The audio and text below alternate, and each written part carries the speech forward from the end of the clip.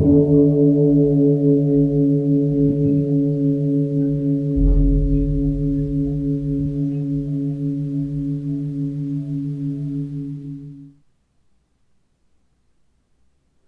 all beings be happy. May all beings be healthy. May all beings be free from harm. May all beings love life. May all beings awaken. Welcome to another Cuke Audio podcast. I'm DC, Poobah of Cuke Audio and Cuke Archives, doing our bit to preserve the legacy of Shunryu Suzuki and those whose paths cross his, and anything else that comes to mind. I pray that you and yours are safe and comfortable, free from economic hardship, and able to get out and do whatever it is you want within the limitations of the universal precept of do as little harm as possible. Now, today we have a guest, Jane Hirshfield. Jane is a well-known poetess. I guess we say poet. We could say either one, can't we? And I know her through the San Francisco Zen Center. And I think she arrived at Tassajara when I was head monk in 1974. That's when I first met her. And we've been in touch more at some times and less at others since then. And we were in touch recently and made this podcast. And she was an excellent guest.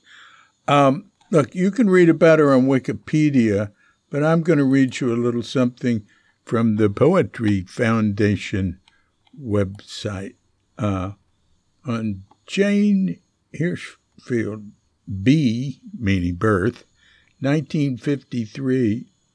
Oh, my gosh. Award-winning poet, essayist, and translator Jane Hirshfield is the author of 10 collections of poetry, including The Asking, New and Selected Poems. That's the book that came out this year, and she'll be talking about that. She'll be reading from it. Ledger 2020, The Beauty 2015, longlisted for the National Book Award, Come Thief 2011, a finalist for the Penn UA Poetry Award, and Given Sugar, Given Salt 2001, a finalist for the National Book Critics Award. Hirshfield is also the author of 2 collections of essays, 9 Gates, Entering the Mind of Poetry, 1997, and 10 Windows, How Great Poems Transform the World, 2015, and has edited and co-translated 4 books collecting the work of world poets from the past. The Ink Dark Moon, poems by Ono no Kamachi and Izumi Shikibu. Women of the Ancient Court of Japan, 1990. Women in Praise of the Sacred, 43 Centuries of Spiritual Poetry by Women, 1994. Mirabai, Ecstatic Poems, 2004. And The Heart of Haiku, 2011. Wow, Jane, you've been at work. Hirshfield's work encompasses a large range of influences drawing from the sciences as well as the world's literary, intellectual, artistic, and spiritual traditions. Her first poem appeared in The Nation in 1973, winning what would the next year become the Discovery Award. Shortly after she graduated from Princeton as a member of the university's first graduating class to include women. She then put aside her writing for nearly 8 years to study at the San Francisco Zen Center. Quote, I felt that I'd never make much of a poet if I didn't know more than I knew at that time about what it means to be a human being. I don't think poetry is based just on poetry. It's based on a thoroughly lived life. And anyway, it goes on. It's pretty, I probably read you half of it. So that's on the poetryfoundation.org. Poets Jane Hirshfield. Anyway, look, let's give Jane a call. That time has come. And so look, as soon as we've had our pause to meditate, we'll do that. So when you hear the bell, if you're such a mind, hit pause and meditate or whatever for as long as you wish. And when you're ready to come back, hit unpause. And we'll be here to hit the bell to end the meditation or whatever and give Jane Hirshfield a call.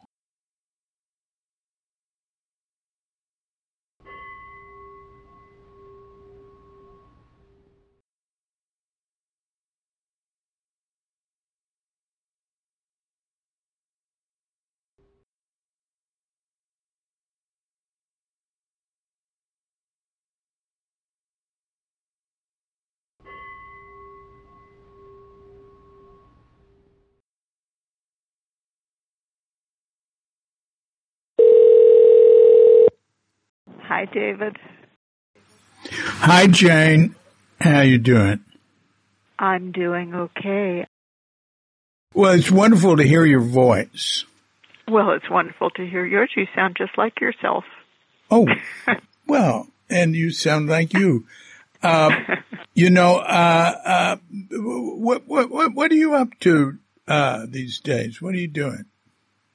Well, the great occupying thing is having had the new book come out not that long ago. September 12th was the pub date, and it's a new and selected poems, so it's a whomping large book.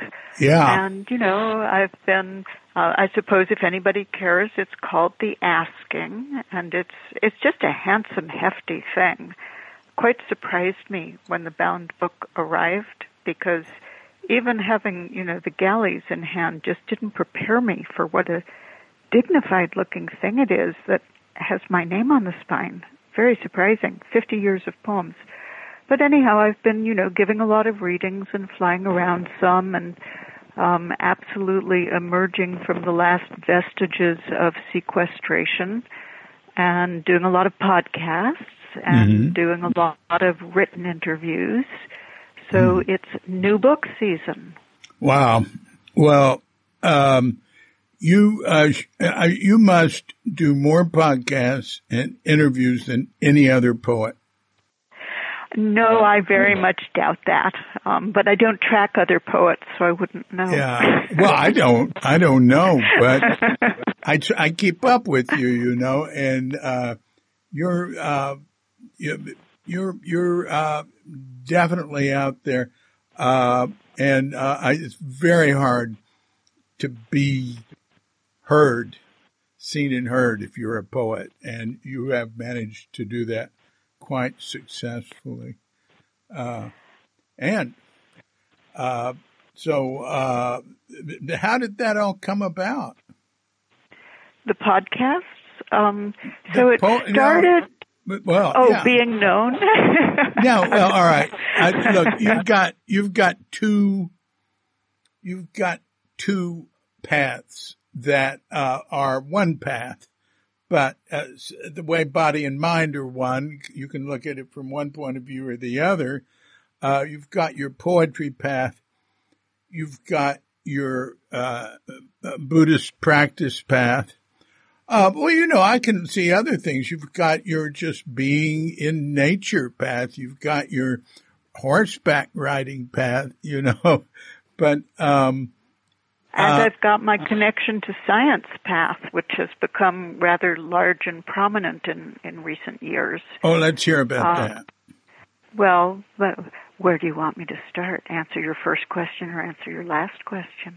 Just whatever you want. Okay, paths. I think I was a path-seeking child which of course means I was quiet, introspective, contemplative, looking for a larger life that I was quite sure was out there, but only hints of it seemed to manage to get into, the sort of nexus of family and growing up in a 12th floor apartment in a post-World War II project in New York City. Turned out it was a rather nice project, but it was still a project. So a kind of, that's, in one way, being a child in New York would seem like a very rich environment, but in other ways, it's a very deprived environment. So my earliest memory is of what I was later told was probably the first time they took me to the country. So I was probably 2 years old. I was lying on my back in the grass. There was blue sky filling my eyes, the sense of a tall, dark hedge right behind my head, and the taste of a blackberry in my mouth. And that was the world that I knew was missing from most of my days and nights. And once you get a glimpse, you're just looking for largeness ever after. So I was, and I started to write as soon as I learned how to write, and hid it under the mattress, because this was not about displaying things to other people. It was about figuring something out privately and in safety and in ways where maybe you could experiment and no one was going to yell at you or judge you or praise you, for that matter. So that was the beginning. And, certain questions I've noticed. So one of the things about this book, so I had turned down the idea of doing a selected poems at least 4 times before. And finally, my editor sent me a little email, and she said, "Jane, you're turning 70. Don't you think that would be a good year to bring out your new and selected poems?" And I realized I had lost my excuse, because always before what I'd said is, "Oh, no, that feels terribly premature." And you can't say that when you're turning 70. So it turned out being part of a kind of larger retrospective change of, how you feel your life. Because, for a while now I've known I was on the further side of the arc rather than the beginning side of the arc. But all of a sudden I was spending, the year getting ready to turn 70, looking at 50 years of poems and seeing what lasted and what changed and what runs all the way through. And it made me realize things like, a poem from a couple of books back, which talks about, basically it's an investigation of the self using a lot of different points of access to it and asking the question, what is a self? It goes back to when I was, 7 years old and eating a peanut butter and jelly sandwich, and I would sit there and think, when does it stop being peanut butter and jelly and bread and start being Jane? What is that? So, good preparation for a Zen student. Yeah, that's good. And then the first book that I ever bought for myself at around age 8, I think it was, I wandered into a stationery store on First Avenue that had, a wire rack with little books on display, and I came home with a book of Japanese haiku. My. Yeah. It's like, that's what drew me in. And the more I learn about haiku, the more I wonder, what did I see in it when I was 7 or 8 years old? But I saw enough. And that too, my whole life has been engaged with what lies inside and behind and historically part of that book of haiku I turned towards when I was 8. Yeah. Wow. Please continue. This is good. Which part? So all the different paths. I think all the different paths. One of the wonderful things about, one of the things I love about our lineage of Soto Zen, as I understand it in my own, wild horse of the heathers escapee way, is that there's no separation between practice and ordinary life. And if there is any separation, that is a failure of practice. And so there's nothing, I think Dogen wouldn't like what I'm about to say. What I'm about to say is, that the Zafu and, he wouldn't mind if I said kitchen practice because that fits in. But anything you do is continuous and equal to anything else you do. You're either bringing to it a broader and more permeable and more connected awareness, or you're not. And as far as I'm concerned, every single thing that I care about in this life and have tried to do in this life has been an equal instruction in the practice path. Yeah. Because the world is always telling us, that feels better, or, oh, that feels worse. And whether that's, writing a poem and trying to find a real poem or revise a real poem which has something not quite there yet, or learning how to say poems out loud in public. When I began as a private person who trembled speaking in public because I'm an introvert and not an extrovert, or, being with horses, there's no better teacher than a horse. Because a horse is they are a large, strong, quick animal who lives in the moment and is totally emotionally present and responsive. And they will let you know their opinion of what's going on. And your job is to be with the reality of them and to be on their side, not just on your own side. It's collaborative. It is nonverbal. It takes the whole body, spirit, and mind. And so, all these years, horses have been a great teacher for me, and I'm still very sad because last winter solstice, my beautiful old Arabian flame died at age 32. Oh. And so there's no longer a horse in my life. Oh. Yeah. Oh, where was it when it died? Where was he? He was at the barn in Muir Beach. Yeah. So, for a long time he was living either full-time or part-time on one of the Green Gulch lower fields. Yeah. And right at the end of his life, Rusa, Rusa began coming down and hanging out with the horses a fair bit. And she would see me and Flame going by because he was still able to go out on the trails until just a couple of months before he died. And so we would see Rusa and talk love of horses together. And then eventually she asked somebody why she wasn't seeing me anymore and sent me a lovely note. But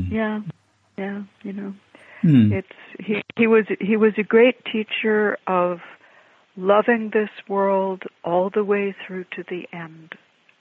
He just grew wiser and more inside his body and more inside the moment and more happy to be alive right up until the end. He was a very good teacher. What happened to the horse's body?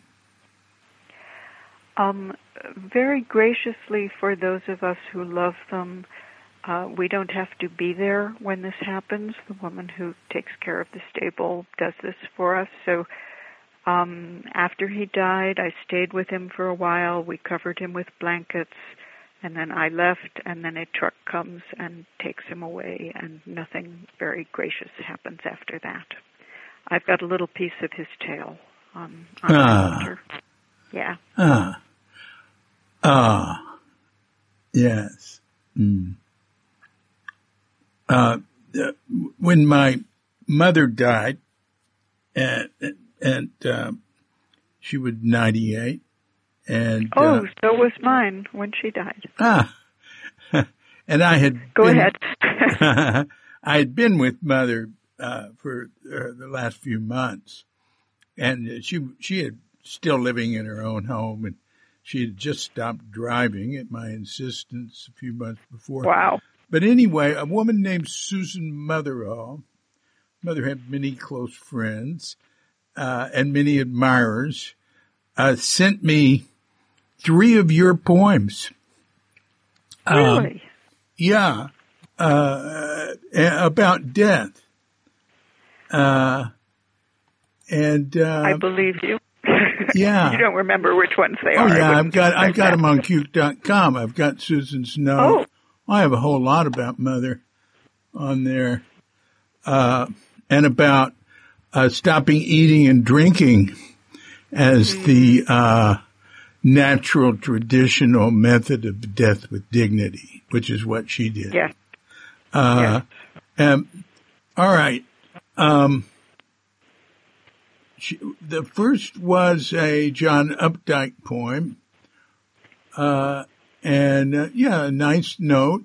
It's linked to from your page on Cute.com, and she sent November, Remembering Voltaire. Oh, very early poem, yeah. Mm-hmm. And then it was like this, You Were Happy. That is a perfect poem for that use. Yeah. And then there was Poem with 2 Endings. Oh, those are wonderful choices. And would you like me to say any of them? Yes, certainly. Which one would you like me to say? Can you? What, do you remember it, or can you turn to it, or what? I can turn to it. I've got the book, and it's got this nice little alphabetical list of poems at the back, so I can look it up. I'll read It Was Like This. Although I'd love to do Poem with 2 Endings also. Yeah. And then I could read you the poem I wrote about my mother dying, which all right, do it. I think a little less gracious than your mother's death, but you know, it happens how it happens. Yeah. So It Was Like This, You Were Happy. I wrote this poem after in a very short period of years, my father had died, my sister had died, several older poets who I loved had died, and there had been, at the beginning of that few-year period, my father died 2 weeks after 9/11 happened, and so there was the great public death of 9/11, and then there was at the time, majorly noticeable great public death of the Indonesian tsunami. Yeah. And so there were a lot of departures in my mind when I wrote this poem. It was like this, you were happy. It was like this. You were happy, then you were sad, then happy again, then not. It went on. You were innocent or you were guilty. Actions were taken or not. At times you spoke. At other times you were silent. Mostly it seems you were silent. What could you say? Now it is almost over. Like a lover, your life bends down and kisses your life. It does this not in forgiveness. Between you there is nothing to forgive, but with the simple nod of a baker at the moment he sees the bread is finished with transformation. Eating, too, is a thing now only for others. It doesn't matter what they will make of you or your days. They will be wrong. They will miss the wrong woman, miss the wrong man. All the stories they tell will be tales of their own invention. Your story was this. You were happy, then you were sad. You slept, you awakened. Sometimes you ate roasted chestnuts, sometimes persimmons. Very good. And very good delivery. I like your delivery. Oh, thank you. I've been reading so much, and in all these years I keep changing how I read poems. I think I've only now, finally, after all these years, figured out how to walk the line between not wanting to not wanting to over-dramatize, which would be horrible, but also not wanting to not give them their fullness. Which, if I was erring for a lot of years, it was erring on the maybe a little too plain way of reading because I was so afraid of being over dramatic. So here's a poem with two endings. Poem with two endings. You don't want me to? I was just going to say, I think in general, I think this about singing songs too. It's better to err on the side of being not dramatic enough. Right. Yeah. Yep. Yeah. Because there's nothing worse than somebody who's like overacting their own life. Yeah. So I'm going to throw in a little Buddhist practice anecdote on this, which is to say, so as somebody who was terrified of speaking in public, and also I apologize, but I cannot sing. I can't hold a tune. I can't stay in key, any of that. So when I arrived at Tassajara, and I think this was even the very first week I was a guest student at Zen Center, I was in one of the baths at bath time with Linda Ruth Cutts, who still had her hair down, well past her waist at that point. And she said something, somehow it came up that, oh yeah, if you come to the monastery and you stay and you practice, and I already knew that, if I was interested in anything, it was being at Tassajara, it was monastic practice. And she said, well, yeah, if you stay, around the third year, you lead the chants. And I looked at her and I said, I'll have to leave before then, because I was so scared of having to, hold my voice out in a public way in that kind of context. Even the monotone chanting, let alone, the full moon ceremony. But of course, when I went to Tassajara and I was there and I stayed, I wasn't going to leave before my third year, as it turned out, which was, when I had to be a doan and a kokyo and all of that. And so the whole first training period, everybody thought I had a voice naturally like Mimi Farina because of the quaver. But by the time I got to the second training period, I had done it enough times that I was no longer shaking, and my voice lost its quaver. And what that taught me was something which really helped when I started to do poetry readings later on in my life, which was, if you do anything enough times and you don't die, eventually you'll stop being terrified. So it was really useful. That's great.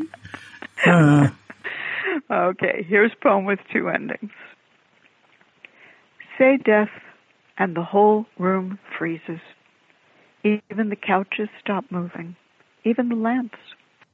Like a squirrel suddenly aware it is being looked at. Say the word continuously, and things begin to go forward.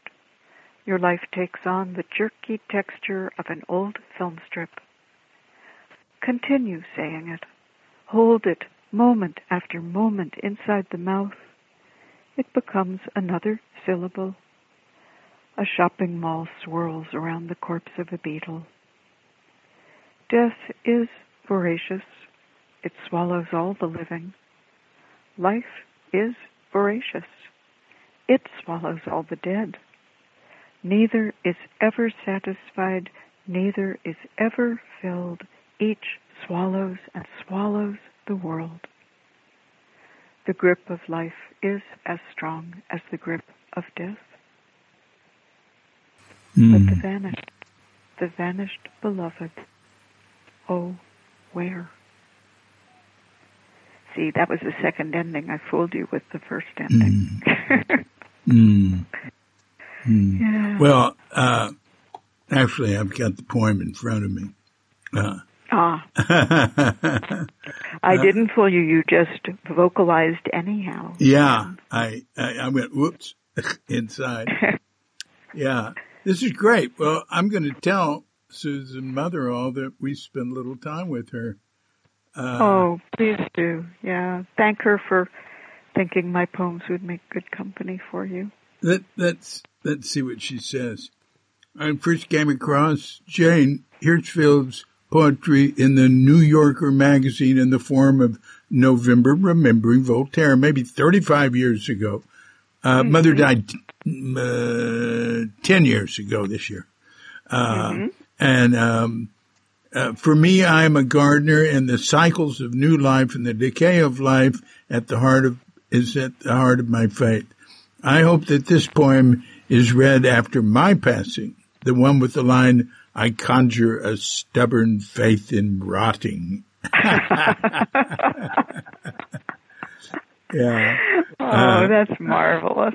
That's marvelous. The next poem, it was like this, you were happy, was a poem that came to mind after the first time I went to see Adele at Stonegate Nursing Center. Mother was in a nursing center walking distance from our home through a lovely woods for the last, say, 7 weeks of her life. And it was wonderful. I just walked over and spent all day with her. Anyway, I thought about giving it to her, reading it to her, and I suppose I was shy about talking about death, though it seemed to me that Adele's grace in her process was beautiful and was akin to the notion of, like a lover, your life bends down and kisses your life. The final poem in this group is more for those of us living after a death, or probably stark endings of any kind. In my experience, she accurately depicts what the process feels like. At least that was true for me after I was diagnosed with cancer 16 years ago, and after each of my parents died. I love the image I conjure with the words, say death, and the whole room freezes. Like a squirrel suddenly aware it is being looked at. I am glad that I had the opportunity to know your mother a little, to enjoy her company. I shall miss her. Oh, just extraordinary. Yeah. What a wonderful friend for your mother to have had, and for you. Yeah. Nice house, too. So should I keep this cheerful theme going by reading the poem that I wrote after my mother died? Yes. Also at 98? Okay. Yes. So this is A Day Just Ends. So this is one of the new poems in the book that wasn't in any previous book, because my mother died the summer of 2020, not of COVID, but during COVID. A day just ends. Its dusk comes simply, without opinion or hesitation. A fork still fits hand, shoes fit feet on this day like any other. She closed her eyes, opened her mouth to receive the end of her life, its last tasting. Yes, so unlike your mother, my mother did not stop eating or drinking. She continued right up until the end. Yeah.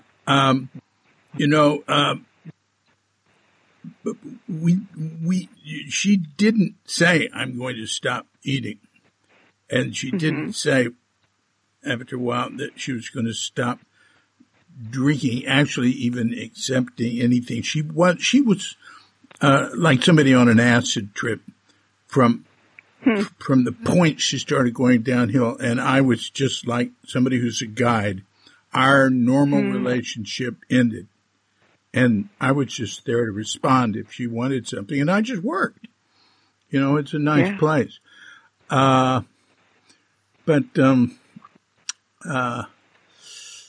Anyway, I have a section on Cuke.com called Santhara, which is just what I said, the natural, traditional way of death with dignity. And it's got a lot of examples. And I was talking to her about it, a couple of years before she died. And she said, oh, that's terrible. Then she said, well, come to think of it, I have several friends who've died that way.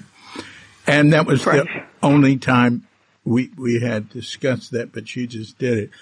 I wanted to tell you a Tassajara story that involves you that I happened to have heard last night from John Steiner. Oh, good heavens. Yeah, Okay. who sends you his love. And mine to him. He was at Tassajara, and he said he was talking with you, and he said he'd been there a while, maybe he'd already been there a year or whatever. And he said to you that he was feeling doubts, and he didn't know if he should stay there. And you said to him, well, why don't you just sit with that and watch that and not act on it for a couple of months and see how it develops. And he said, that was very wise. He said, and I certainly agree, advice. And, it sort of passed. And that was, and he left when it was ripe for him to leave, he felt, and not when, he was getting the urge to leave too soon. But anyway, I thought that was neat. And I said, hey, John, I'm going to talk to Jane tomorrow. I'll tell her. Well, I do. I love hearing that I was helpful to him back then. Yeah. Because I, of course, have the world's worst memory and hardly remember anything I've ever said or done. It's a strange way to live. But what it reminds me of is something, I do remember very few things stay with me. And one of the things which has stayed with me from, again, sometimes I feel like everything I learned at Zen Center that has stayed with me came from the first few weeks and months of practice. Mm-hmm. And, nothing new ever got in after that, maybe. But one of the things was a description of practice as resting on a three-legged stool. And one leg is great effort, one leg is great faith, and one leg is great doubt.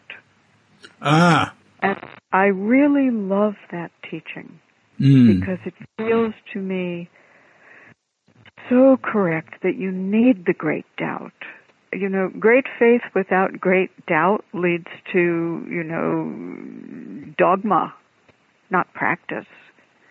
And great effort without great faith and great doubt, you wouldn't know what your effort was tuned towards. It would be, a guitar string that had broken and was flapping around under its own released tension. And faith, something just reminded me, I was doing a written interview with the editor of a journal called Eco-Theo, which is at the junction of spirituality and ecology. And he himself the editor has a more Christian background, but he's very ecumenical with what he has invited into the journal. And he reminded me in one of his questions that the word belief, which I think is pretty synonymous with faith, and the leaf part of belief is a variation on the word love. Isn't that interesting? Doesn't that just warm it up? And so it puts a turn on the dial of understanding of what, faith or belief in something is when you realize that it's rooted in love. So that's, connection and affection and warmth and feeling of, alliance and kinship and we can add or not eros as we please, agape, eros, whatever kind of love one wants. But belief just has a different feeling to it when you remember that at its root is the feeling of love. So what if it was, great love, great effort, and great doubt? That's a nice triad. It's not something that many Buddhists would say, but it's kind of nice. I say it every day. Do you? Yeah, I have a thing I go through every morning, and the main part where it starts is may all beings be happy, may all beings be healthy, may all beings be free from harm, may all beings love life, may all beings awaken. Oh, that's very nice. And I wake up every morning. I took this practice after. So I've traveled a lot, but it's always for poetry. You know, somebody invites me to go somewhere and do something as a poet. Mm-hmm. So I think it was 2018, it might have been 2017, I was invited to Australia for the first time. And somebody told me this Australian, it's an exclamation of happiness. Despite what the grammar sounds like, it's not actually pointed at somebody. And the exclamation of happiness is, "You beauty, you beauty." And I liked that phrase so much that I decided to make as a vow that the first thing I would do every morning when I come to consciousness and open my eyes and see the world is to greet whatever it is that is there to be greeted with, "You beauty." And I think for me, that's a really good practice, you know, to begin the day in wonder, gratitude, admiration, awe. And, you know, it doesn't matter if the day is clear, I get a little glimpse of the mountain from my pillow. If the day is foggy, I get a glimpse of all the fog. But, you know, if I'm in a hotel room somewhere, I get a glimpse of, you know, the Marriott big screen TV. But whatever it is, just to open your eyes and say, "You beauty." Because, God, it's great to be alive. So there's your love life. There's your, may all beings love life. And I feel that more and more as I've aged.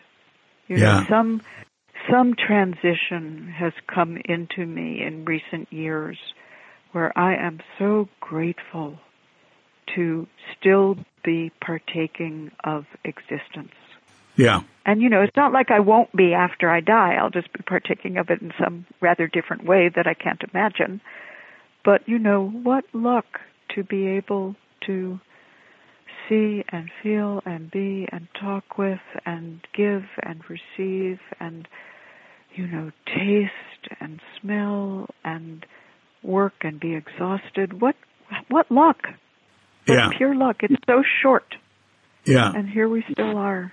Yeah. And for all, because I tend towards seeing the sorrow of things and the grief of things and the falling apart of things and the catastrophe that the biosphere is going through and the catastrophe that the political world is going through.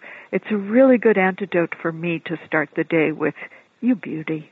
You know, I can relate to that. I start with thank you. Yeah. And they're sort of related, you know, because I can feel good or I can feel bad. And I you know, if something's really bothering me, I might say, "Thank you. It doesn't matter." I want to say something about faith and doubt.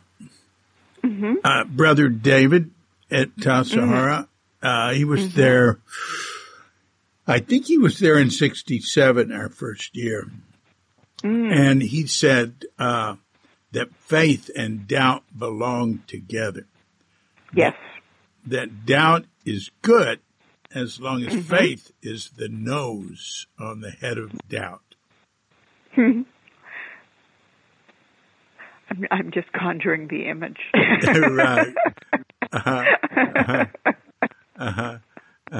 That's So I have to tell you as a total aside, just because it's so delightful, the last time I saw Brother David, which was not that many years ago, and there had been more. There had been a meeting beforehand, but the last time I saw him, we were having a long conversation in a hot tub at a neighbor of Roshi Jones Upaya.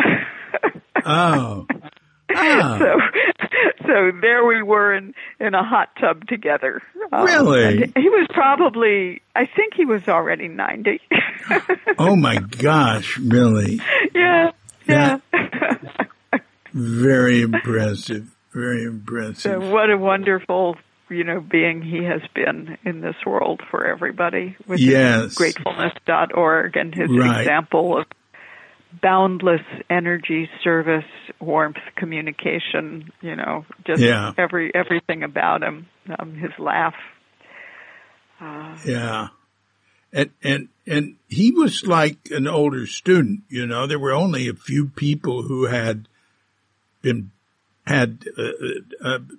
experience of practice, a monastic practice when we started Tassajara, and he was one of them, And everything was smooth with him.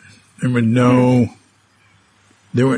I don't have a single, I don't remember a bump in the road with him. Yeah.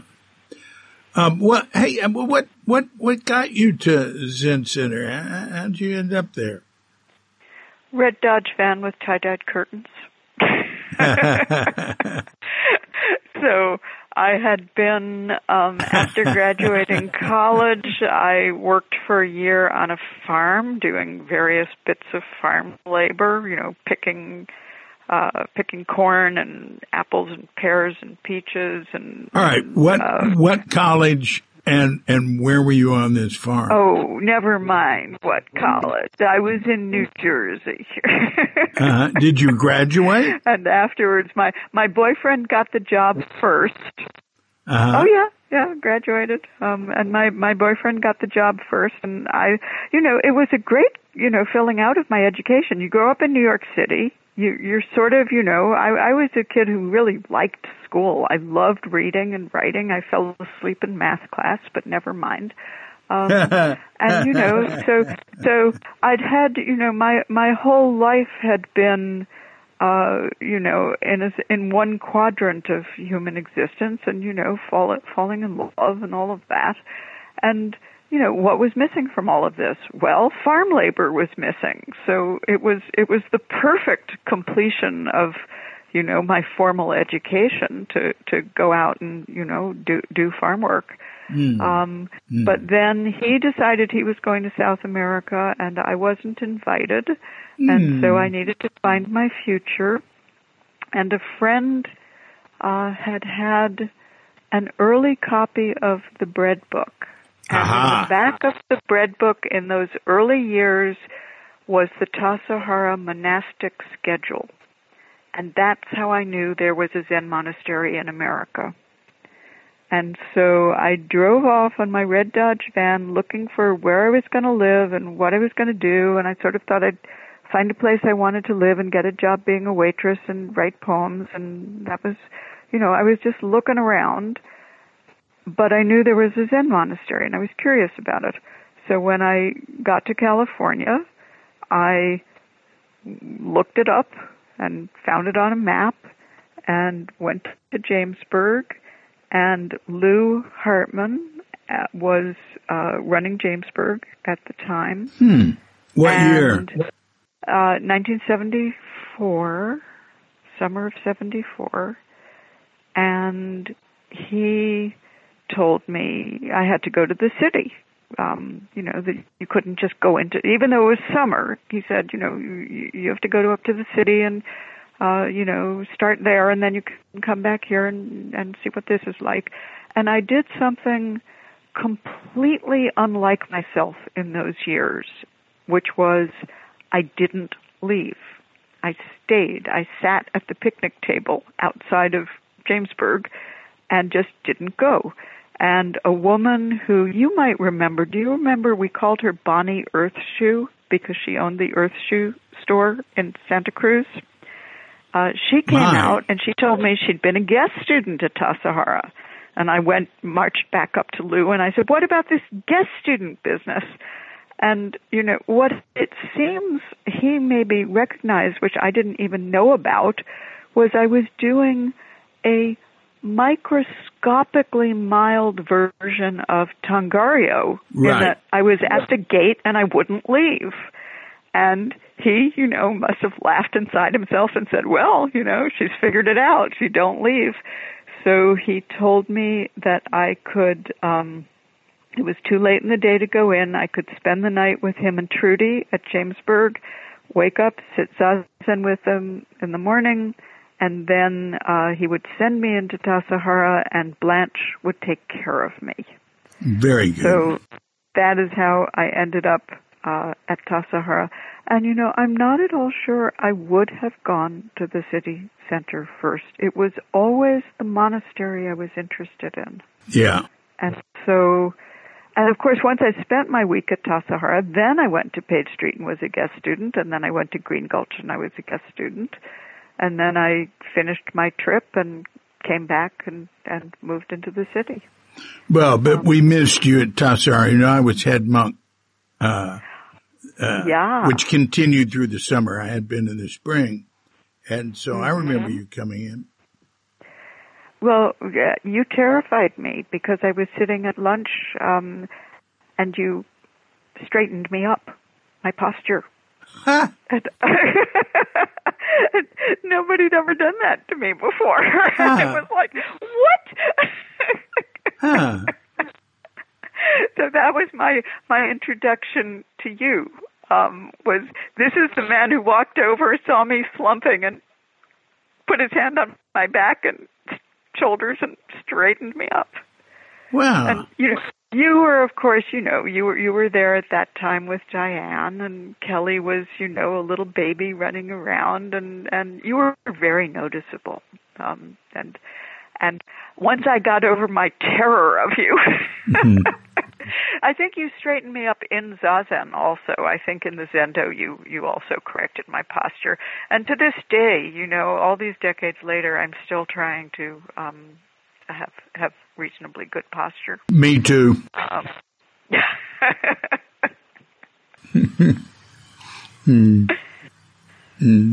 But yeah, so yeah, you were there with me right from the beginning, just like Linda Ruth was, and Michael Wenger and Diane Burr made a big impression on me. They were the gardening crew, and I saw Diane crying over a wheelbarrow, and seeing somebody who was like, as far as I was concerned, that was a senior student. Back then, anybody who'd been around for a few years was a senior student. And the fact that she was weeping over a wheelbarrow, I felt like, oh, I could do this.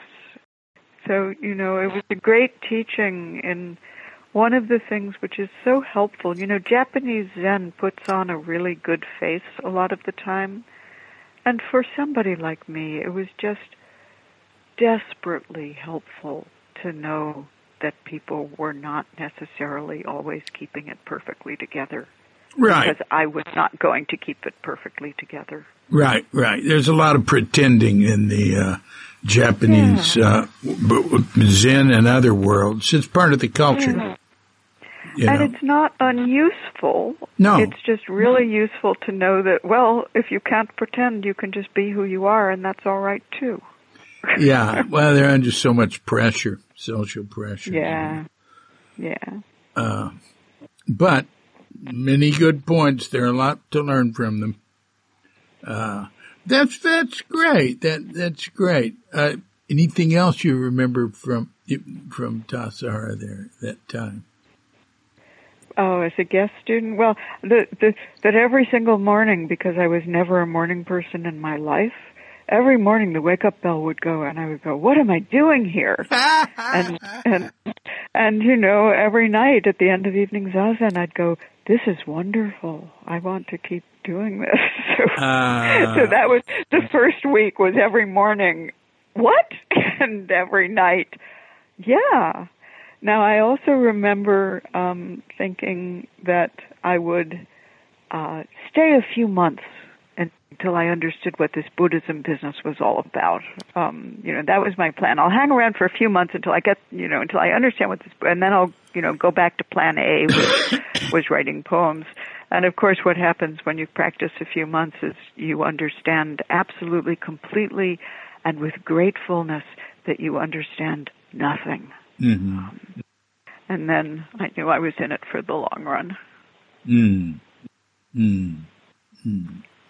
And you went back to the city then? Yeah, I went back to the city and did, the year of practice that one must do before going back to the monastery. And as soon as I was allowed to go back to Tassajara, I came at the end of, I might have this, it has to have been 74. Yeah, so the summer of 75, while it was still summer, I went down before the start of training period and did my 1 day of Tangaryo then, and then my full Tangaryo when training period started. Uh-huh.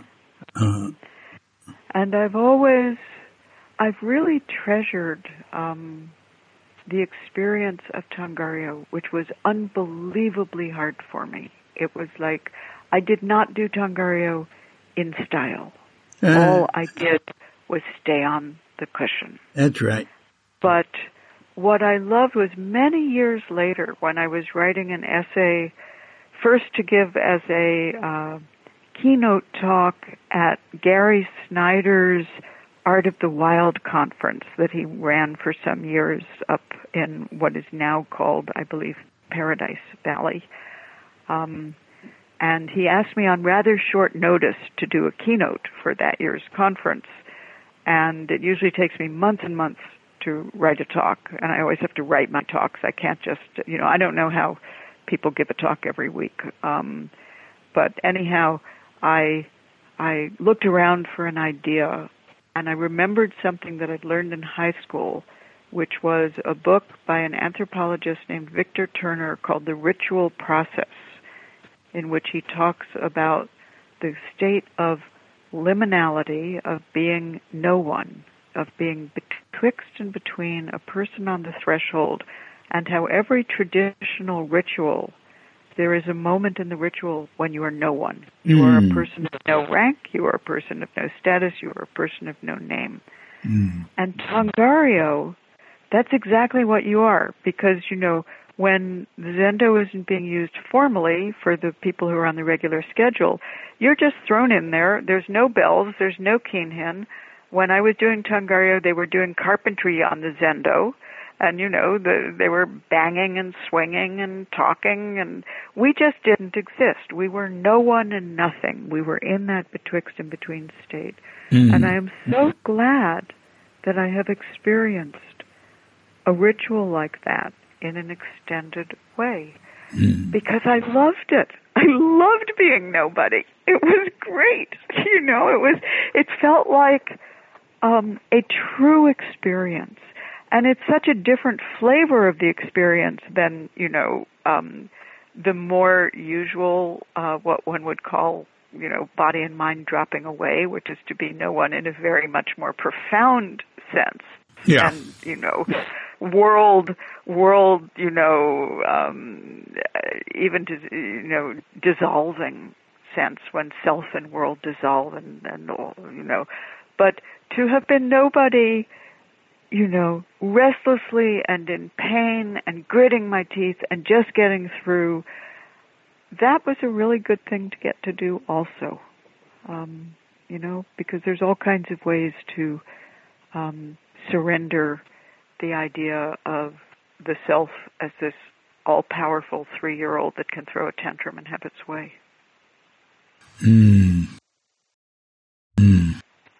I love this conversation because it's so different than any of the other podcasts I've done. You and I, we share something, and I sort of assume that anybody who listens to this conversation will also have shared something.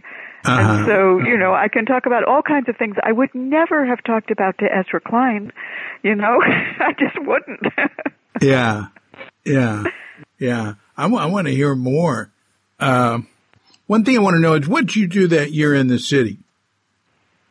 Oh, so this is hilarious. So my first I was put in a shared room with Linda Hess, who I just saw. We had a big celebration for Kaz's 90th birthday just a couple months ago at Green Gulch, and here we all are. The woman who I shared my first room with in Page Street, and a lifetime later, here we are. Her married to Kaz with beautiful grown children who are really good musicians, if you've never heard them.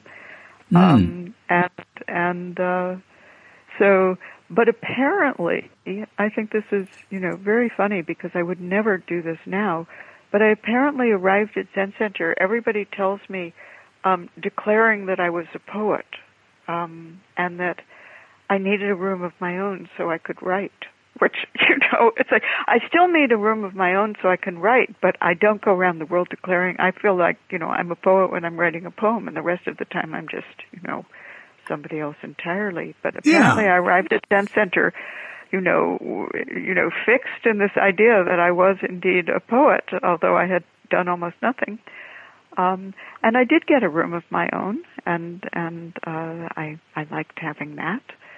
And my work was, I had thought, so it paid very well per hour as a freelance job that you could do on your own schedule.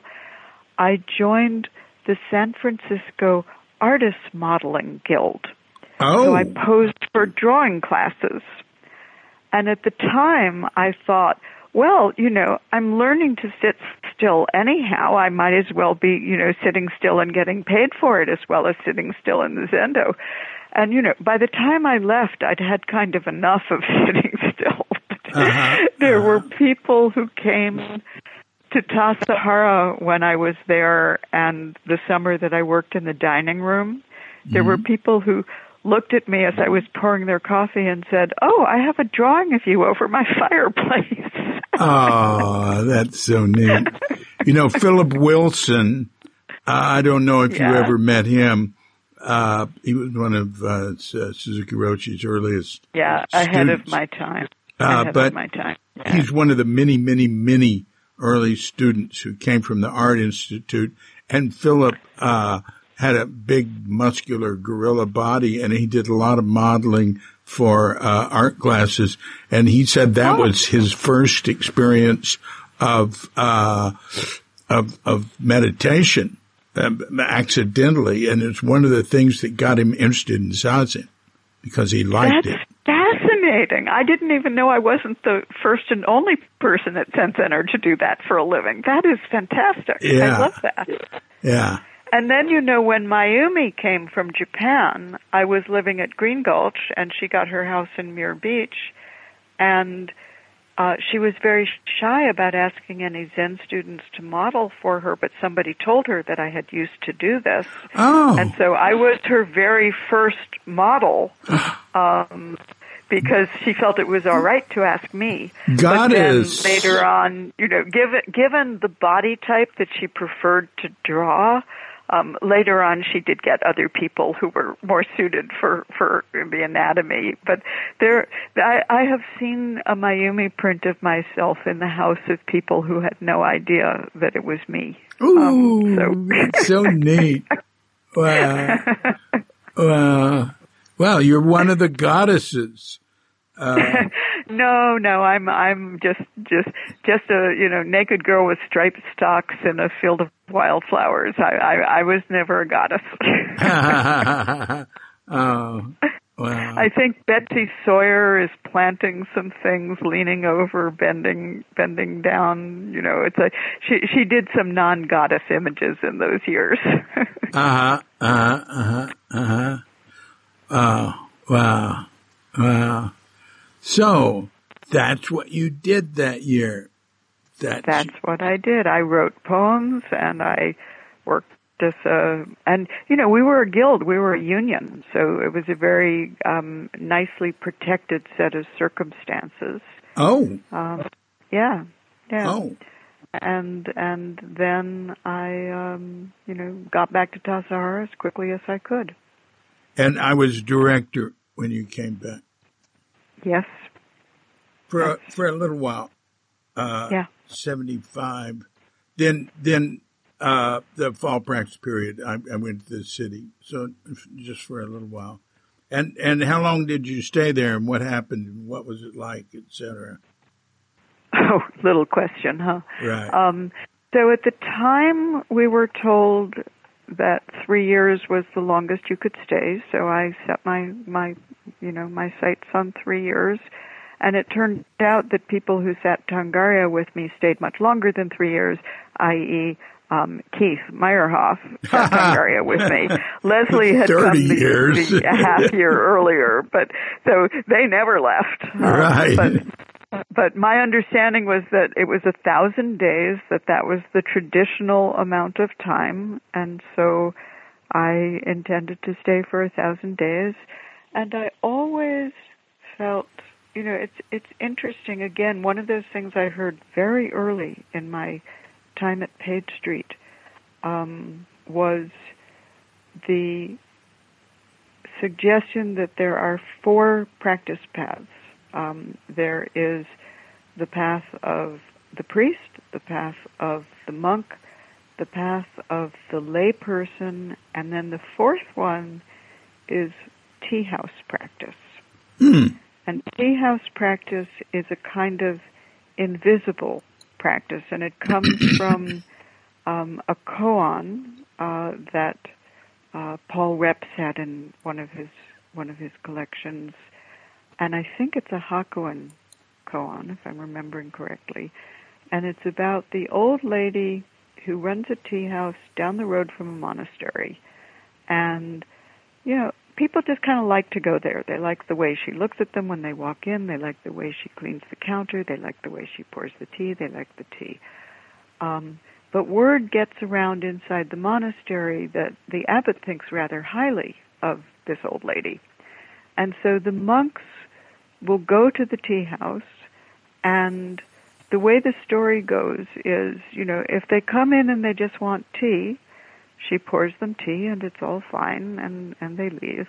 But if they come in with a sort of highfalutin idea that they're monks and who the hell is she, and they're going to test her because, after all, monks are superior and men are superior, and if she gets a whiff of that when they come in, she pulls them behind a screen and hits them with an iron poker. Ooh. Yes, one of those stories, which nobody likes to tell anymore. But and what I loved about that story wasn't so much the part about testing. I'm sure I liked the feminist part of it quite a lot, but I loved the idea of a practice that doesn't announce itself as practice, that it's just the person quietly inhabiting the world in a certain way, and that's how they're practicing. And I always loved that ideal, and I always thought that was what I would go back to. And for many, many years it was. There were a lot of years when I was known as a poet, but nobody knew I had any Zen practice background. And I just didn't talk about it in that realm. And every once in a while, somebody would come up to me and sort of look at me and say, "You meditate, don't you?" and I would sort of nod. I wouldn't deny it, but they had to see it for themselves. I wasn't walking around, with a label on. And for a whole lot of years, even after it became known, I really disliked being called a Buddhist poet or a Zen poet. Yeah. Because I felt like it would, a lot of people have a lot of wrong ideas about what Zen or Buddhism mean, and I didn't want them attaching that, and I didn't want them to think my poems had, some preset dogmatic agenda to them. And so it always made me really uncomfortable, and I would sort of do my best to, get them to stop saying it. And then again, very, very recently, something just changed, and I gave up. I sort of went, it's fine. It's the truth of my life. Let people say it if they want to. What's the problem? So it's just, after decades of going, please don't call me a Buddhist poet, now I go, call me anything you want. It's fine. That's good. Well, you did a 2006 interview that was put on, it was labeled Zen and the Art of Poetry. Things got out of hand. I've got that on your your link to it from your page. And incidentally, it's good. No, it's really good. It reads like you wrote it. I mean, it just reads so smooth. And I saved it. Who knows? I not only link to it, I save it because the links go bad and things disappear. Right. Yeah. Thank you. So I never minded inside of, Zen communities. So, I taught workshops at Tassajara for many years. I taught at Upaya. I taught at Mount Tremper. I never minded being a Buddhist in a Buddhist setting.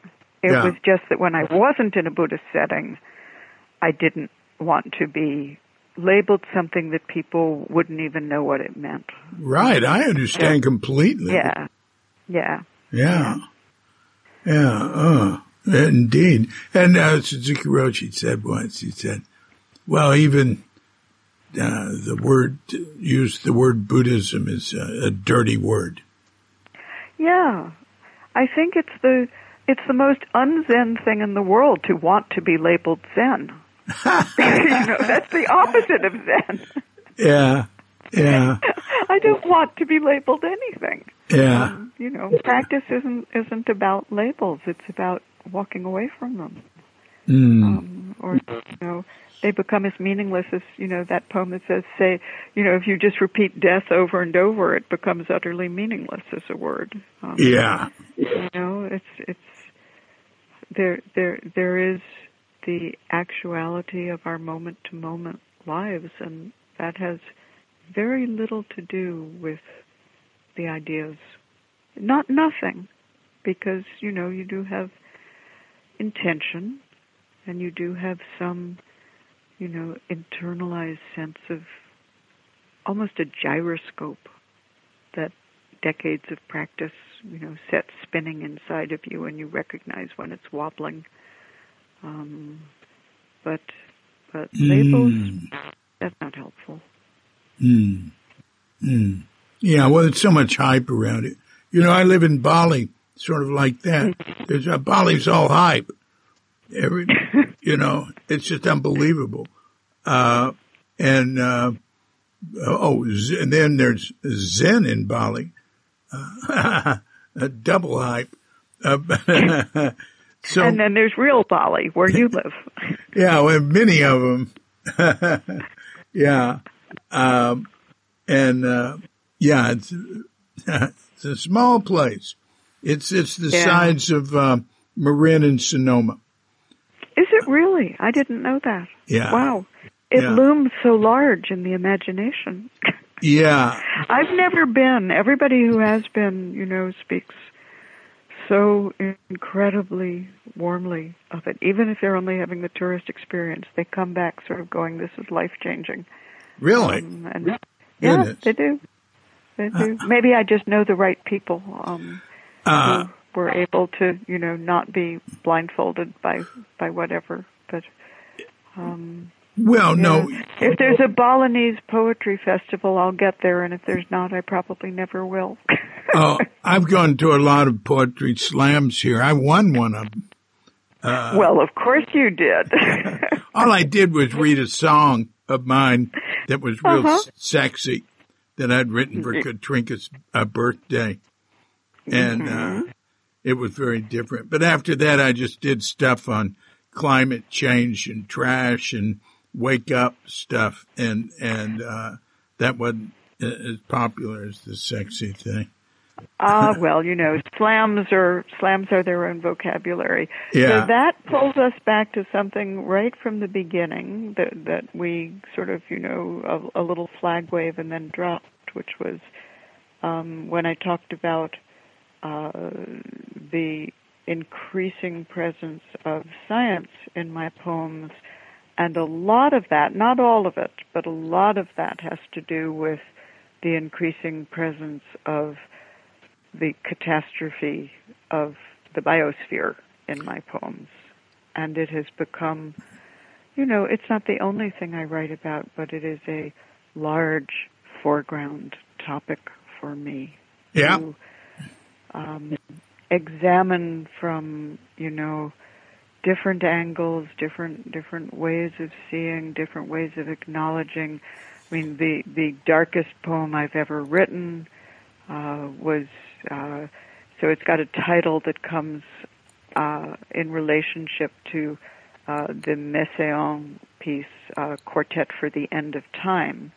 And when Messiaen wrote that, he was a prisoner of war in a camp during World War II, a German prisoner of war camp.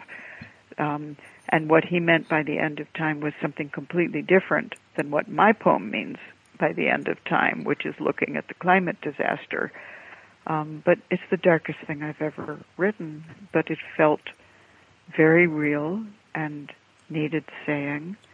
And then it was followed by a poem in which I almost apologized to this fragile but beautiful world for not remembering how beautiful it is. Yeah. And so that dichotomy has been, in poem after poem after poem. I mean, I wrote a poem called, I know you've been writing about this, forever and a half, but so the first poem that I wrote that had a title that speaks directly to it is a poem called Global Warming that I wrote in 2004. Oh, good. But that's a long time ago. That's good for you. Yeah. But then the most recent book, before this one, a book called Ledger, which was published in 2020. So it came out the very day that people in America understood that everything had changed in the world, which was March 10th, 2020. That's when the pandemic became real in America, that my pub date. But that book is full of work looking at climate change and...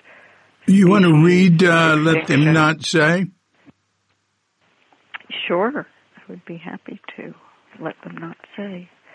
So this is both the beginning poem in the book Ledger and also the earliest poem that I wrote. So it was that went into that book. So it was written in 2014. And it was written with the biosphere crisis in mind. It happened to be published on a day that turned it into a political poem because it was published on the day that the former president was inaugurated and went out in that context, which it lives in perfectly well as well. But here it is. Let them not say. Let them not say we did not see it. We saw. Let them not say we did not hear it. We heard. Let them not say they did not taste it. We ate. We trembled. Let them not say it was not spoken, not written. We spoke. We witnessed with voices and hands. Let them not say they did nothing. We did not enough. Let them say, as they must say something, a kerosene beauty. It burned. Let them say we warmed ourselves by it, read by its light, praised, and it burned.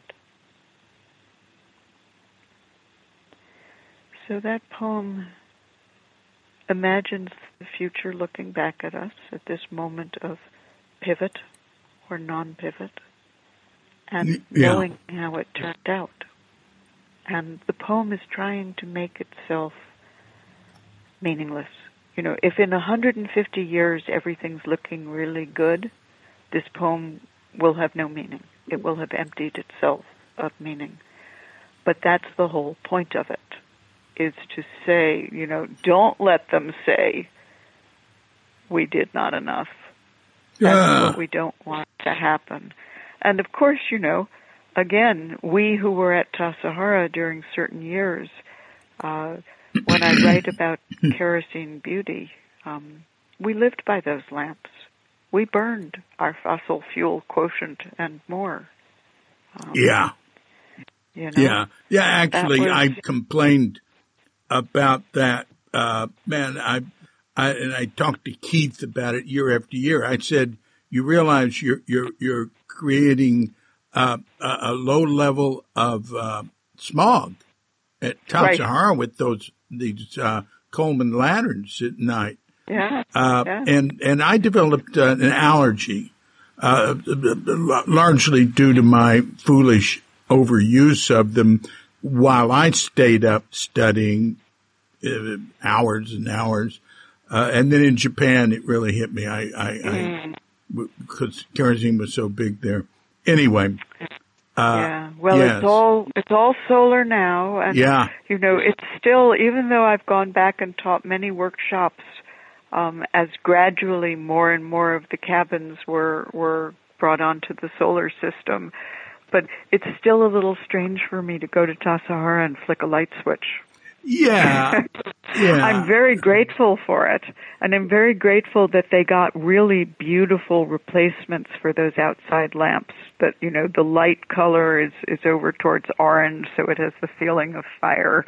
But it's like we have lived through so many changes in our lifetimes. I was just a kid when the first Earth Day happened, but I was old enough to remember it. And all of our hopes and all of our expectations, and we thought the world was going to change right then and there in 1970. That's right. And here we are 53 years later, and people are still fighting about it. It's incomprehensible. Yeah. Indeed. Well, it's, one way to look at what's happening in the world is there's a struggle, going on, between, the forces of world suicide and the forces of wanting to live and continue. Yeah. So you still have your World Suicide Club T-shirt that you made? I don't have them. No, but World Suicide, it's on, I uploaded, I think, 10 anti-nuclear songs. World Suicide and Freeze Please are on it. Yeah. And they're an album now, on YouTube and Spotify and all that. Good. Yeah. You were such a fabulous example of a free spirit, rule breaking, unstinting activist working as a bodhisattva with 10,003 hands and not looking like a good Zen student. You were looking like a force of nature. And again, that's as good as Diane Burr weeping over a wheelbarrow for me. I love that image. I know, I took a note on it. It's beautiful. I mean, you speak poetically sometimes, quite a bit. You're not a shy little girl anymore. You've got and also you have a musical quality to your speaking. And you don't need to sing. You got to leave that to some, other people have to, you got to leave something for them.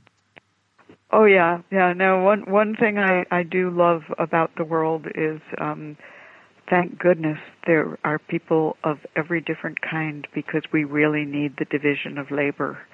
Right. When I was a young feminist, I thought that I could do it all. I thought I could, learn to build things and do my own car mechanics and be handy and all of that. And then, came the day when I was trying to turn some socket on the van to change its oil and ended up with, the socket stuck and my knuckles bloody. And I just looked at myself and went, Jane, you can pay people to do this. You really can. Yeah. But, I love, the people who are organizers and let me do my little bit of pitching in. So, I started with the 2016 election results night. I began that night taking some action, however minuscule, however, futile, just something every single day.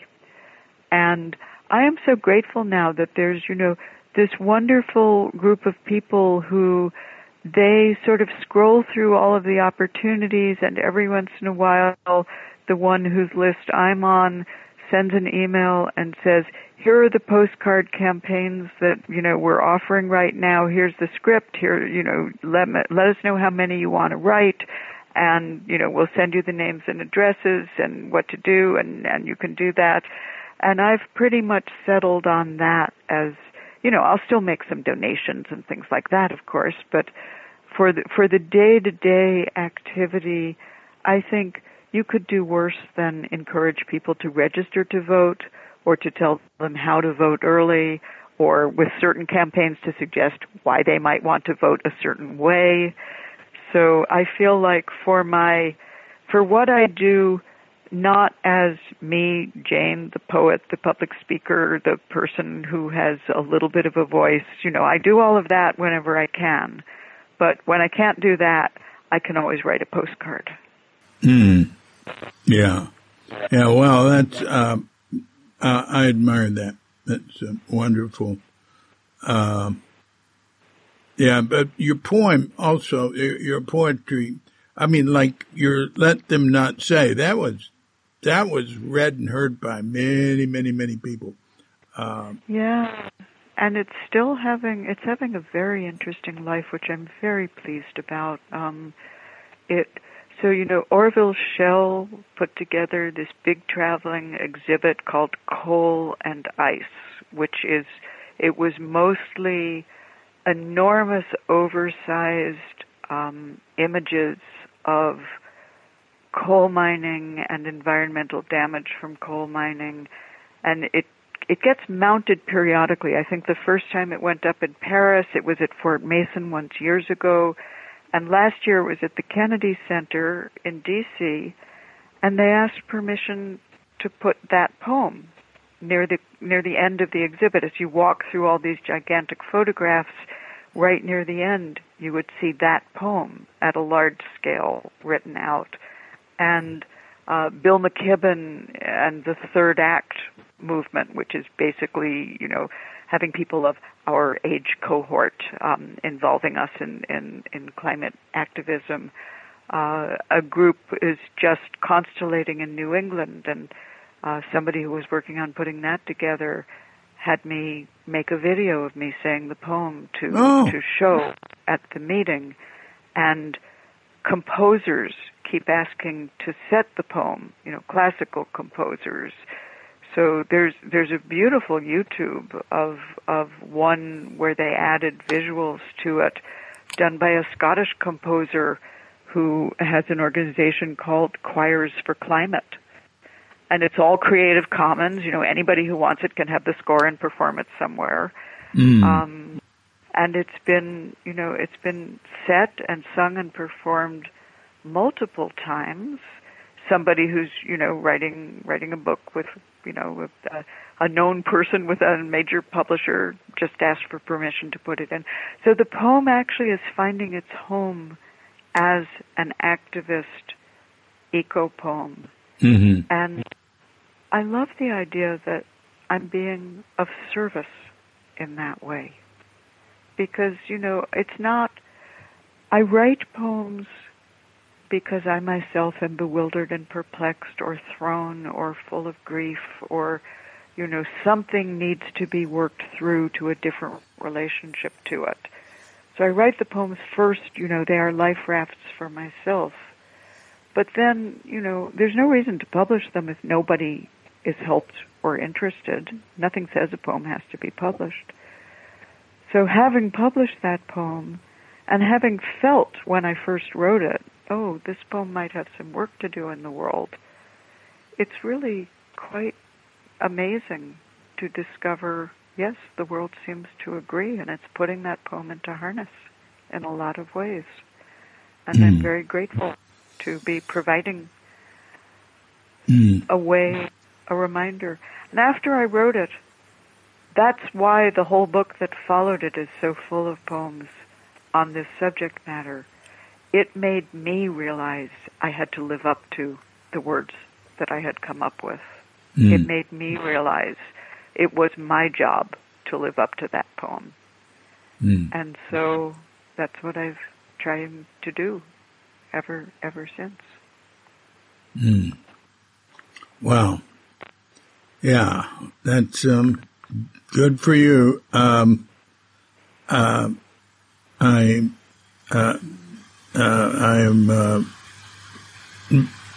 most grateful, I can say.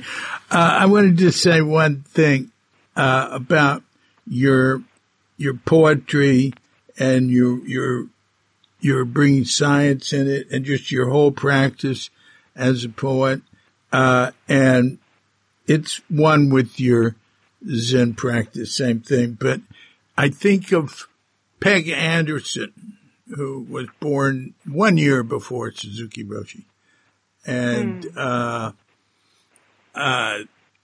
she sat it with the Los Altos Zendo. But when she first met him, she said, well, I was a student of Saburo Hasegawa, who was at Stanford, maybe, and was her tea master. And she said, my way actually is the way of tea. So,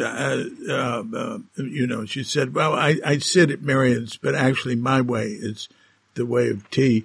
And Suzuki said to her, well, Zazen has nothing to do with it. She was sort of apologizing to him. Right. That, and he just dismissed it. No, it's not. Zazen. And once, Baker Roshi, actually, I don't like to say Suzuki Roshi. We should just call him Shunryu like we call Dogen. And because then we can just call Baker Dick and Baker and Reb's Reb. Nobody says Reb. That's right. Reb's always been Reb. I'm against actually the word Roshi. I say it to be polite and but So Dick in a lecture once said, all the Buddhas laugh at someone who depends on Zazen. Well, I'm happy to hear you bringing that strand into it, because it's. I've always felt that some of the best bodhisattvas in the world have never heard the word Buddhism. That's right. That's right. The path is the path, and people are going to find it, and they'll find it in farming, and they'll find it in playing a musical instrument, and they'll find it in being a parent, and they'll just it's. If it only had to do with Zen and the forms of Zen, how could it be humanly true? Right. I have never liked, and there's been that tendency earlier on, less now, much less now, of basically Zen is the only way. It's special, it's better, and I never liked that. That's my disqualifier for any teacher who I hear say anything like that, including, there are many ways, they're all good, but my way is best. Yeah. I always hear that and my heart sinks. It just goes, another one falling short. There we are. Well, but you can just reinterpret it. Or you take the good and ignore, ignore the little flashes of disappointment and take the good. Take the teaching that serves and forgive the teaching that, doesn't. I'm really, such a believer in forgiveness these days. People cut each other so little slack. Yeah. And you've got to cut everybody an enormous amount of slack. Yeah. Because we're all so very fallible. Yeah. Well, one thing about a teacher saying this is the best way, this and that, is a lot of teachers want their students or want people to focus on the way they're doing it. And say in Japan, you choose a path or you choose a teacher or something, and you stick with that. You don't mess with other stuff. You focus on it. And, so it could be looked at that way, However, there have been, the idea that, that our teacher is the best teacher are, and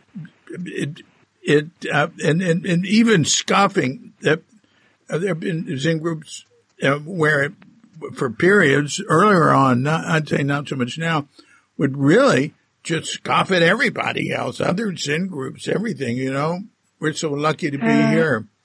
And Suzuki did not encourage that at all. Yes. Although it was natural for people to think that and say that. He couldn't stop it. Well, as we know, he welcomed Brother David, he welcomed Trungpa, he welcomed, many people from many lineages. Yeah. And that's a lovely thing.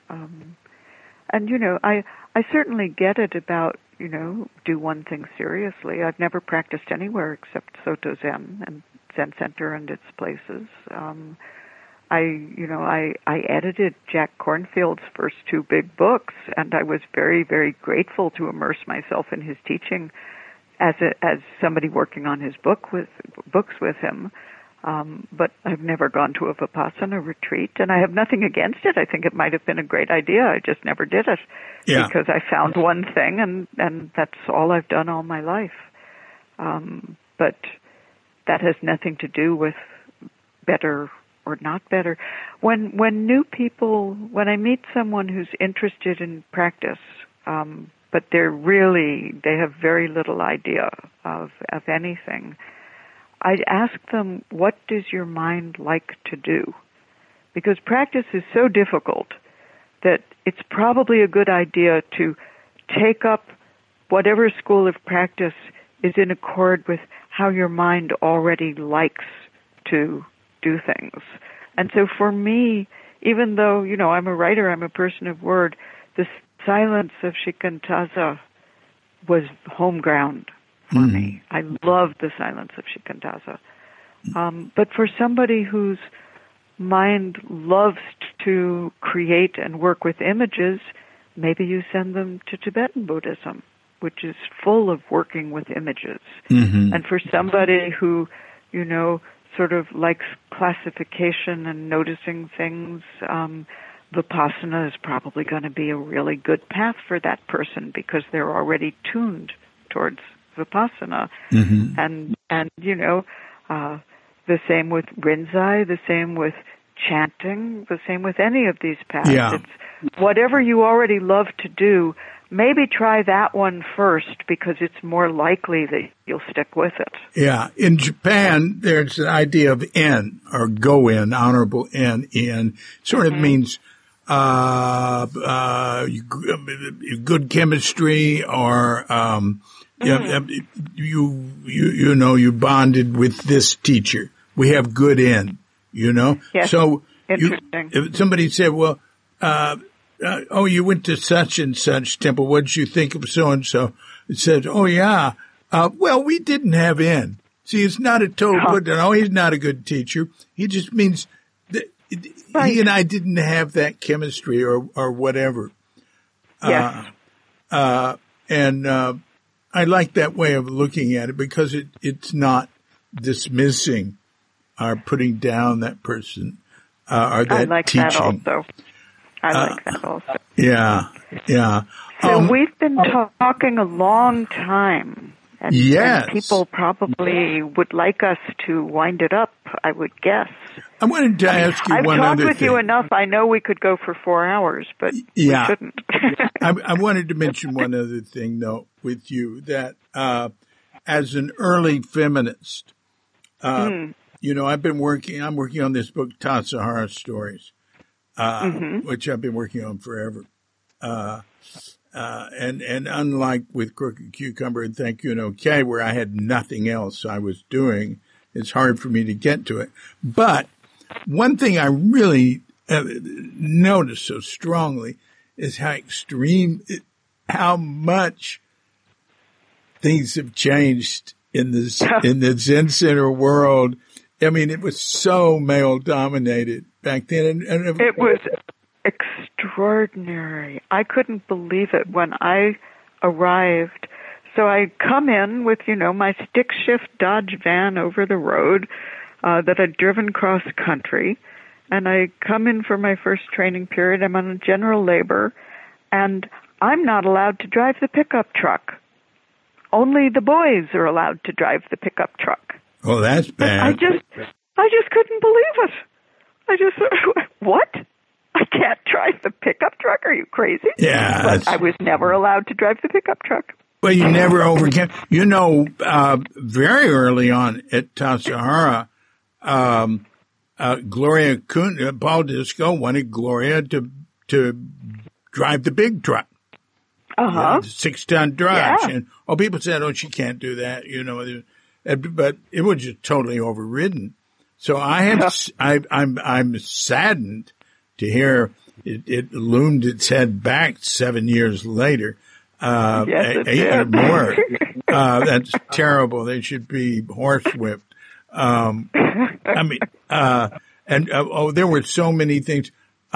There was a woman who was recommended to be the head guest cook. Right. And in a meeting, she's too emotional, she gets upset. And I just said, you wouldn't say that if she was a man. Look, we had Ed Brown as a cook, having temper tantrums every day. You just only hear joke. Anyway, it's not gone. It's still not gone. It's just part of our, it's a go-on, something we have to do. But there's been a lot of change. There's been a lot of change and a lot of, major women, in the women abbots have conducted themselves gorgeously, and Catherine Thanis did a great job, running her Santa Cruz group and left us a wonderful book of her teachings, and Roshi Joan, which is how she likes to be referred to, the landscape really has changed, and I'm very, very grateful for it. Yeah.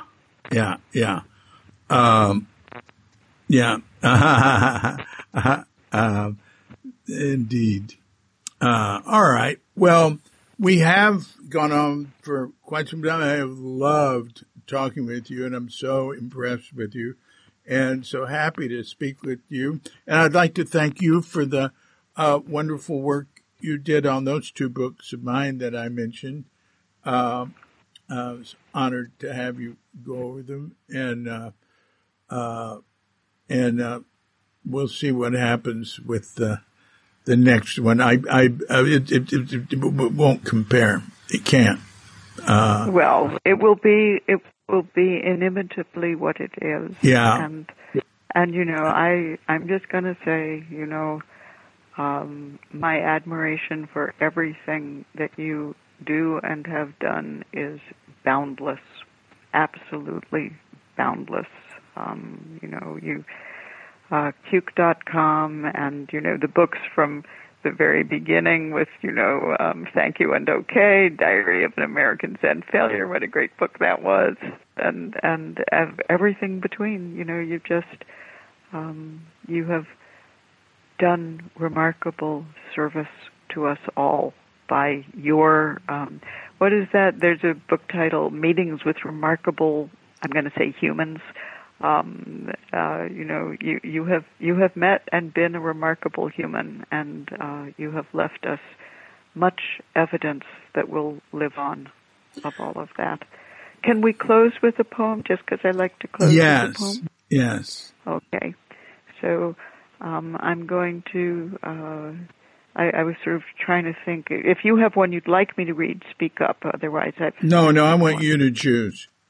Okay. So incidentally, reading through your poetry, which I upped it, to get through your new book will take me, I'm a very slow reader, and also reading your poetry is not like reading prose, but it's like oh God, I can't describe it. It's like hearing a Suzuki lecture and thinking, oh, that was wonderful. And then afterwards going, what did he say again? And then, so you go back and it's like an experience, like combing your hair, or something. And very smooth. I get irritated at a lot of poetry, but I don't get irritated at yours. It's just really smooth and but beautiful use of words. Oh, I love it. Thank you. And anyway, I could go on, but I'm not very articulate and reading about slowly is a very good way to read poems. Poems are not page turners, books of poems. The more I like a book of poetry, the more slowly I read it because I want it to last. I don't want to get through it. I want there to still be new poems to find. So 2 or 3 poems, if I really, really love some new poet that I've found, I'll never read more than 2 or 3 at a time because I want it to last so much. So I'm gonna do as our closing poem, the final poem in the book in the new poem section. So again, poem that wasn't published in any book before the asking came out, and it's got a little reference to something that the Dzogchen Buddhists will recognize. The perfection of things as they are is in here, and also the Avalokiteshvara, the Bodhisattva who hears the cries of people and comes, is in this poem. Under the surface, because it's a tea house practice poem. None of my Zen poems have the word Zen in them, or Bodhisattva, or any of those words. I open the window. What I wanted wasn't to let in the wetness. That can be mopped. Nor the cold. There are blankets. What I wanted was the siren, the thunder, the neighbor, the fireworks, the dogs bark. Which of them didn't matter? Yes, this world is perfect, all things as they are. But I wanted not to be the one sleeping soundly on a soft pillow, clean sheets untroubled, dreaming there still might be time while this everywhere crying.